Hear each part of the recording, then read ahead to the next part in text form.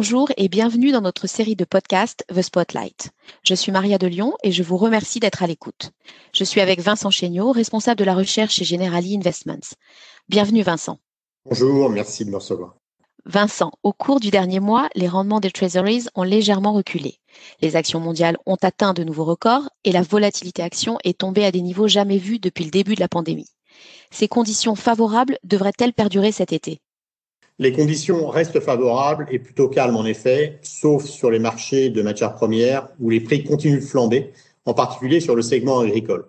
Le S&P 500 n'a pas subi un seul repli d'au moins 5% depuis plus de 6 mois. Les arbres ne grimpent pas jusqu'au ciel, mais 6 mois sans correction significative n'est pas particulièrement inhabituel. Je rappelle qu'avant le flash crash de février 2018, le S&P n'avait pas connu de repli de 5% depuis 18 mois. Et ça, c'était exceptionnel.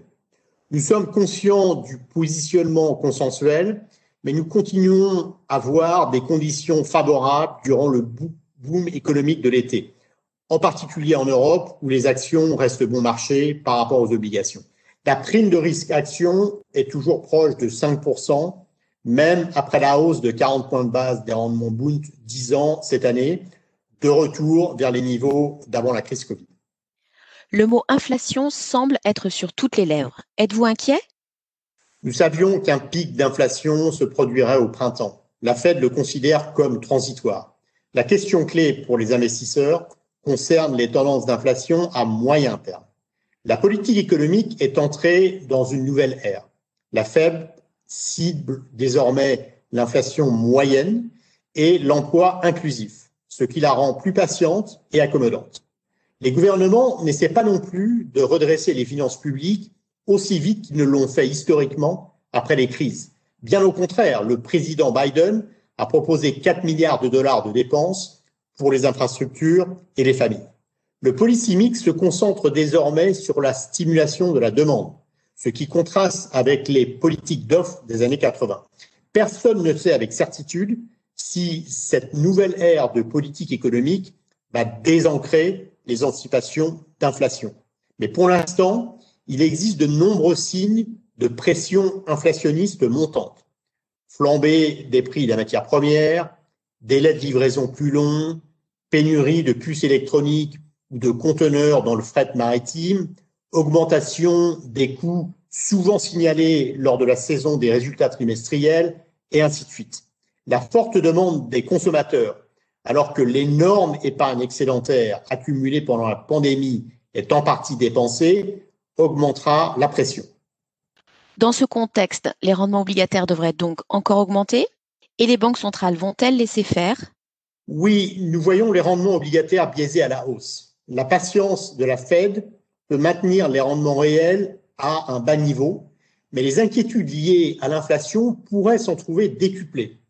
Il est important de noter que c'est la composante réelle des rendements nominaux qui compte vraiment pour les actifs risqués. De sorte que tant que la Fed garde les rendements réels à long terme sous contrôle, la hausse des rendements Treasuries ne devrait pas affecter beaucoup les conditions financières globales. La BCE a annoncé en mars une accélération du PEPP pour lutter contre la hausse des rendements obligataires. Cette stratégie et sa mise en œuvre timide n'ont pas fonctionné, les rendements Bund ayant cassé les points hauts de février. La BCE doit donc se préparer à une réunion délicate en juin. Les faucons s'opposeront à une augmentation de l'enveloppe PEPP compte tenu de l'amélioration des perspectives économiques. Cela laisse la BCE dans une position de faiblesse pour contrer la hausse des rendements obligataires.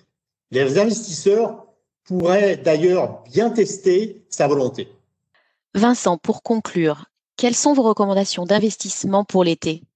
Nous gardons pour l'instant une position plutôt défensive vis-à-vis de la duration et une sous-pondération des obligations gouvernementales.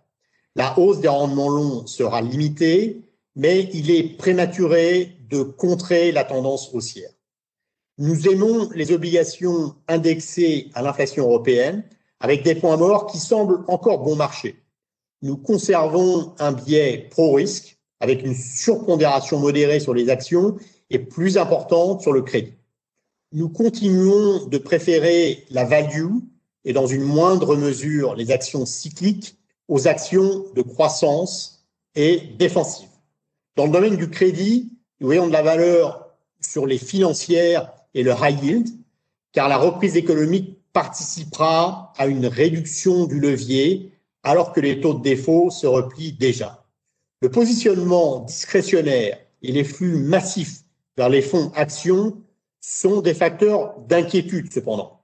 Alors que le boom économique cet été suscite une certaine exubérance sur les marchés et que les volatilités implicites reculent, commencez à penser à des couvertures bon marché.